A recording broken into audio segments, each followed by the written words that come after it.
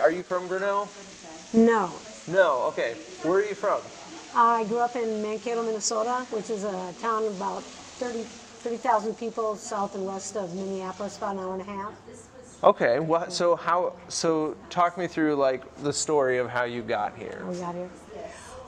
Well, my husband is a pastor, and we had several calls. We had our first call in South Dakota, where he was a pastor for 6 years. And then he got a call to go to Southern Missouri, so we went to a church in Southern Missouri for 2 years. It was a little too far south for us. And so he got the call then to come to Emmanuel Lutheran Church at Grinnell. And, the congregation sent us information about the town, and the fact that it had a college was a draw for me, because I don't ever want to live in a town that doesn't have a college. So when we looked at other things, the church and the community, he accepted the call, and that's how we came here. Awesome. Yeah. Okay, so you're primarily a teacher for a really long time. How did you get into your position? Well, I actually graduated from college with a degree in theater and English. So if somebody had told me I was going to be a 5th grade teacher, I'm not sure I would have believed them. But anyway, when I came here, I started to sub when our youngest was in kindergarten. And there was I subbed out to middle school quite a bit, and then one of the teachers was going to be gone for a year to work on his master's. So I filled in teaching social studies and math at the 5th grade level, and then he never came back. So I just kind of stayed, and then for whatever reason, my degree, when I got it, somehow allowed me to be able to teach at a 5th grade level, because there was not a middle school endorsement at the time. And so it just somehow it worked. And Did you have to get a different, did you have to get more degrees or anything later on, or were you able to just kind of stick with the position? Well, I was fine for a long time, even though I knew that my certificate was not right for the job, and yet it just kind of, for whatever reason. And then, 8 years ago, the 5th grade team was going to lose one person on the team because of, the size of the class coming in. And so I remember it was at the end of the school day, and the principal, Pam Mule, came in and sat down next to me. She said, we're going to be losing a 5th grade teacher, and unfortunately that's you. And I said, but I've been here so much longer than everybody else. But then she said, yeah, but you have a conditional certificate, because I was working on a middle school endorsement at the time. And because my certificate was conditional and not the one that they needed, I was the one that was going to be bumped. Even though technically I taught 7th grade social studies and 8th grade social studies, I should have been able to bump those people, but they weren't aware of that. So what happened was then that they got me into a couple classes that were already starting, so I kind of came in the middle of the semester and finished the endorsement by the time that the school board needed the certificate. So it was it was heart-wrenching for me and for the students, because they thought I'd be leaving. And luckily it worked out that I didn't have to. Are you still teaching? No, I retired 3 years ago. Okay, that's what I was thinking. Yeah. I was like, yeah. So how many years did you teach? Counting the year that I subbed for the whole year, and then the year after I retired, I went back and taught a world cultures class, 2/3 time. So counting that, it was 25 years. Okay.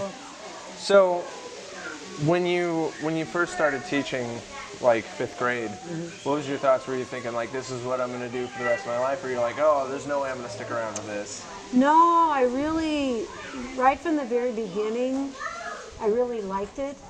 And then over time, I became more of a social studies teacher and went to different seminars around the country and ended up traveling to every single place I taught about. So a lot of the Civil War sites, the Revolutionary sites, Plymouth Plantation, Lewis and Clark, the indigenous, where the different tribes live. So every single place I traveled to.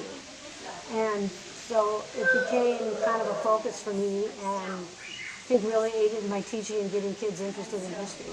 And eventually found out it was what I was meant to do, I believe. So what was your favorite social studies thing to teach? Well, over the years it changed.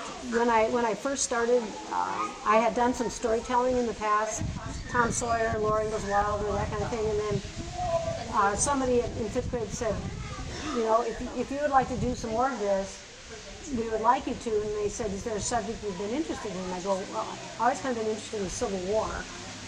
So I just set out to read everything I could read about the Civil War.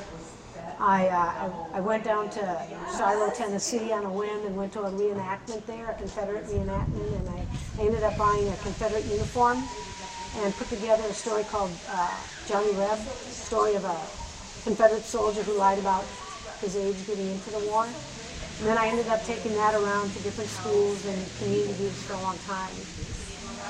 And then I kind of got spent with the Civil War and then got interested in the Revolution. And so did some seminars, a 3-week seminar in Virginia I got chosen to do, and went to a lot of the Revolutionary War sites with that. It kind of changed over the years. That's awesome. Yeah. So let's talk about you had a theater degree, which I did not know that. Yeah. But you taught, or not really taught, but you directed the middle school plays and stuff. How did you get into that? How long did that go for? Well, that started when Frank Schultz had been the director there for years and years. Just amazing, great experiences for the kids. But he had done it for a long time, so when I got hired at the middle school and he found out I had a theater background, then he asked if I'd be interested in doing it. And Mrs. Griggs, as you know, was the music instructor at the middle school at the time. So the two of us worked together. I think we did plays for 17 years. Oh, wow. Yeah, we did it a long time. I specifically remember, I can accredit all of my theater experience to you because you're the one who looked at me, I want to say in 7th grade, and you're like, hey, you're loud. You'd be great at theater. Yeah. That's exactly what you said. You have a good voice. Yeah, you have a good voice. So, and that's what actually, I have a theater degree myself you do now. now. I went and got a bachelor's in fine arts, in Platteville. So nice. That's all because of you, and that's you good. were. Do you remember what the play was that we did? The first play I directed there was Charlotte's Web. Okay. And then Tied to the Track, no. I did some kind of not as good of plays in the beginning. Charlotte's Web was good, but some of the other ones were just not, they were kind of comedies. But then we eventually went into, they did a Broadway Junior, so we did Fiddler on the Roof, we did Oklahoma, several of those kind that really gave the kids a great background in doing substantial theater, not just some of that silly stuff that you see middle schools doing sometime. I never wanted to really do that. But Sing Hall for a Prince, was that the one you were in? No, I did If the Shoe Fits. If the Shoe Fits. Yeah, it was two short plays. That's right, we did. I don't remember the second one at all. Yeah. Yeah, that's right. I remember that. Yeah, it was first play I ever did. Yeah, that was probably my second year, maybe. I need to sit down sometime and write out the ones that I did. Oh, I didn't even know that was the second year. Wow. Yeah, I think it was probably the second or third year. Yeah. Okay. So let's talk about, do you have any defining moments in your career that you remember, just something special that sticks out to you? Well, there were many. I was chosen to be the Iowa teacher representative for the day at the House of Representatives in Des Moines. So I got to do that, and they introduced me to the legislature, and they all stood up and clapped. And Dan Quayle happened to be there that day, vice president. So our son Josiah, my husband, and I got to have our picture take Dan Quayle, because he was just up there. But there was another experience where a young man was adopted from Columbia. He and his brother, and he was put in my class, not speaking any English. And my class just wrapped around him, and we became friends with him immediately. And that became one of the great teaching years of my life with Stephen and with that class, who are graduating next year, by the way. But then I was asked to be a graduation speaker 10 years ago for that class, and that was probably one of the real highlights, is being selected by that class. It was a great day. That's awesome. Yeah. So, So now you retired 3 years ago. What have you been up to since? Well, we've done a lot of things. We have 7 grandchildren now, so we're able to go to to their activities more. We travel in the fall. Last fall we went up to Cape Breton Island in Nova Scotia. We spent a week up there. We've gone to Yellowstone in the fall where it was beautiful, and the Grand Tetons. Been able to do those things, like read a lot of books, go on a lot of bike rides. Yeah, I think that's where I've seen you most, is out on your bike. Yeah, I love to go to the library. I sub a little bit, so I enjoy going back to the schools. So pretty much, and Peasant's retired now too, so we pretty much get to do what we want when we want to do it, which is, I wish everybody could have that. That's awesome. Yeah. Okay, so let's talk about your retirement. How was that a struggle coming up to that time, or were you realize that you were ready, or? It was, there's a lot of factors that went to it, honestly, that some of the ways that I've been teaching and some of the subject matter that I was teaching I thought worked really, really well. And some of those curriculum things started to change, where individual teachers did not have a lot of leeway that you had to, like in the reading curriculum, we were supposed to be saying the exact same lines that the other reading teachers were doing, asking the exact same questions on the exact same day. And I found that a little constricting. So I had some problems with that. And that was probably the biggest thing when I was told that we were changing things. And I thought that that the way we had been doing it was really good, especially in social studies. And so that led to the decision a little bit. And plus you want to be young enough where you can still travel and do things when you're retired. And they offered a really good package, retirement package. And so where I was looking forward to it, I was really sad. The last week I cried the whole week. The last day was really hard. But now I was satisfied with the decision. That's good. Mm-hmm. Yeah, I talked to, I didn't realize, so I was talking to Deb Montgomery last night, and I mentioned how I was going to be interviewing you today. Yeah. And her daughter stopped and goes, she was one of my favorite teachers ever. She goes, I cried when she was done. Yeah. She goes, when I knew that she was done, I cried. I'm like, oh, yeah. I know a little bit of me was like, oh, because you had a good impact. You always made class entertaining. Why don't we talk about that? What kind of, so your approach for class every day, can you remember what you wanted to leave on the kids, how you wanted the day to go and stuff? Well, first of all, what you do is you set up a classroom environment where every child knows that when they come in there, they're friends with everybody, and you set a standard of behavior, and this is how our classroom is. We're all friends. We support each other. So you might not all be best friends outside of this room, but in here, we're supportive. I say to them, we're going to laugh out loud every single day. So they knew when they came in every day it was going to be fun. And I said, I will never give you busy work for the sake of work. That I feel that everything we do in the day has value for you now and as you grow up. So that's kind of so you have to set a standard first in the classroom, and that's what you expect. And then with that, then there's no discipline problems. So then you have all that time to just learn for the sake of learning, for the enjoyment of it. And I really stress, especially in social studies, the importance of loving your country and knowing about the foundation of the country and the founding fathers. And I feel sometimes now that social studies is being kind of forced out because of reading and math and science, and I still feel social studies should be core, because if you don't know as a nation where you came from and your kids don't know, then how do they love the country and want to support it? So that distresses me to some extent. I wish we could focus more on that. But so that was I want them to have fun every day. I want them to learn things that they would remember for the rest of their life. Okay.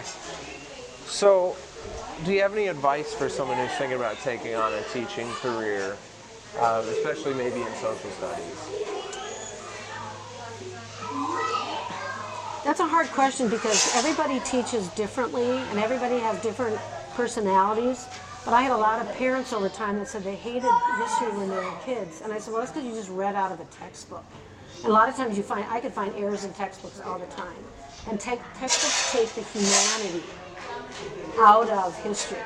You know, it becomes just events that have no human consequences. So you have to teach it from the human perspective, and what was it like for the individual human that went through this, whether it was the early indigenous people that came, or what happened after Columbus came, and what happened when the the Europeans came through and what they did to the American Indians.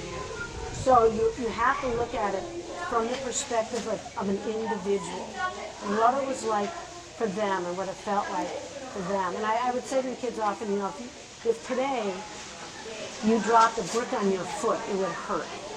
If you dropped a brick on the foot of a pilgrim, it would hurt. If you lost a child today, it would hurt. If you lost a child at the time of the revolution, it would hurt. So, all those human emotions aren't any different. So if I were to talk to social studies teachers, that's what I would say. To teach it from the human perspective and not from just a matter of dates and, that kind of thing. Awesome. Okay. So now the next question might be a little bit difficult, so feel free to take as much time. Some people don't find it difficult, some people do. But what impact do you feel you've made on the community, or at least the students you've had? So yesterday I went out to Walmart in the morning because it was our grandson's first birthday, and my son wanted me to pick up some birthday hats. So I just checked through, and I'm kind of going out, and I think I hear Mrs. Brand, but I'm not sure. So then I hear Mrs. Brand, and I turn around, and here's Alicia Briggs, who I think she just finished her freshman year, and she came up to me and just gave me the biggest hug. Here's this lovely girl who I had, like 4 years ago, who sees me from the back at Walmart and wants to make a point in coming up and giving me a hug like that in the middle of a Sunday morning. So, and I could, ultimately that to me is, that is a great reward, because I have students that I had a long, long time ago that will see me in public.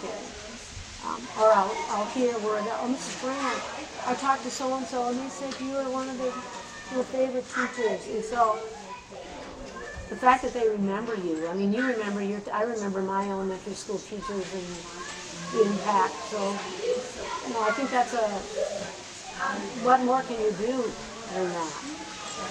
Yeah, I want to say, some teachers, you remember their faces. Mm-hmm. And for you, I remember, there's the moments I remember you, hey, you're loud. You be good at theater. Yes. You need a loud voice. One sentence. Yeah, and then you say, but you also just the when you talk about your strategy on teaching, your perspective, it almost brought me back to the classroom a little really? bit. I just remember this feeling of joy, coming to your class. Yeah. Because you're going to learn, and you would, I almost feel like you transported people a little bit, like kids and stuff, to learn more and stuff. Whereas some teachers, they were like, 1 + 1 is 2. Yeah, I know. And that's. But then again, on the other side of that, as a theater person, I'm a storyteller. And so people would say, oh, you're a good teacher, and I would say, no, I'm a good storyteller. Because, really, history it's stories, except I would say, not only are stories, but they're true. You can't make up. You couldn't write a better story than America's story at the beginning and how that all happened. So so I got to be a storyteller every day. Kids love stories, so there you go. It's a lot easier to remember a story than a series of facts. So, yeah. Yeah. Okay, and then the final question. This is the big one, and you can kind of take a look at it from when you came here and stuff. But what is it that you love about Grinnell? Well, you look at the park that we're in right now, and it's just beautiful. Look at all the people. You know, if you could fan the camera around, you know, people are sitting here having lunch. There's kids over playing on the playground. There's kids in the water. We went to the band concert the other night. You know, it's a beautiful, peaceful place. When our families come, like my dad, and he comes, and you like live in heaven down there. You know, it almost doesn't exist. People wouldn't believe this existed. You know, and with the college here and all that offers people, you know, it's a lovely, lovely place to live and to raise your children. Our children say we can never move because they always want to come back and go to Dairy Barn in the summertime. So, yeah, it's just, I feel like our life path brought us here, and we were just, you know, just so fortunate. Hey guys, if you enjoyed listening to this interview, please hit us up at Facebook and Twitter and hit follow. Also, if you want to donate to the project, you can go to patreon.com/Faces of Grinnell and follow us there. You can donate up to $5 and be able to see the video interviews 3 days before everyone else. Also, if you want to be able to see the video interviews, hit us up at youtube.com and follow us there. Hit subscribe, hit that bell icon so you know when the interviews are live right away. Thanks, guys.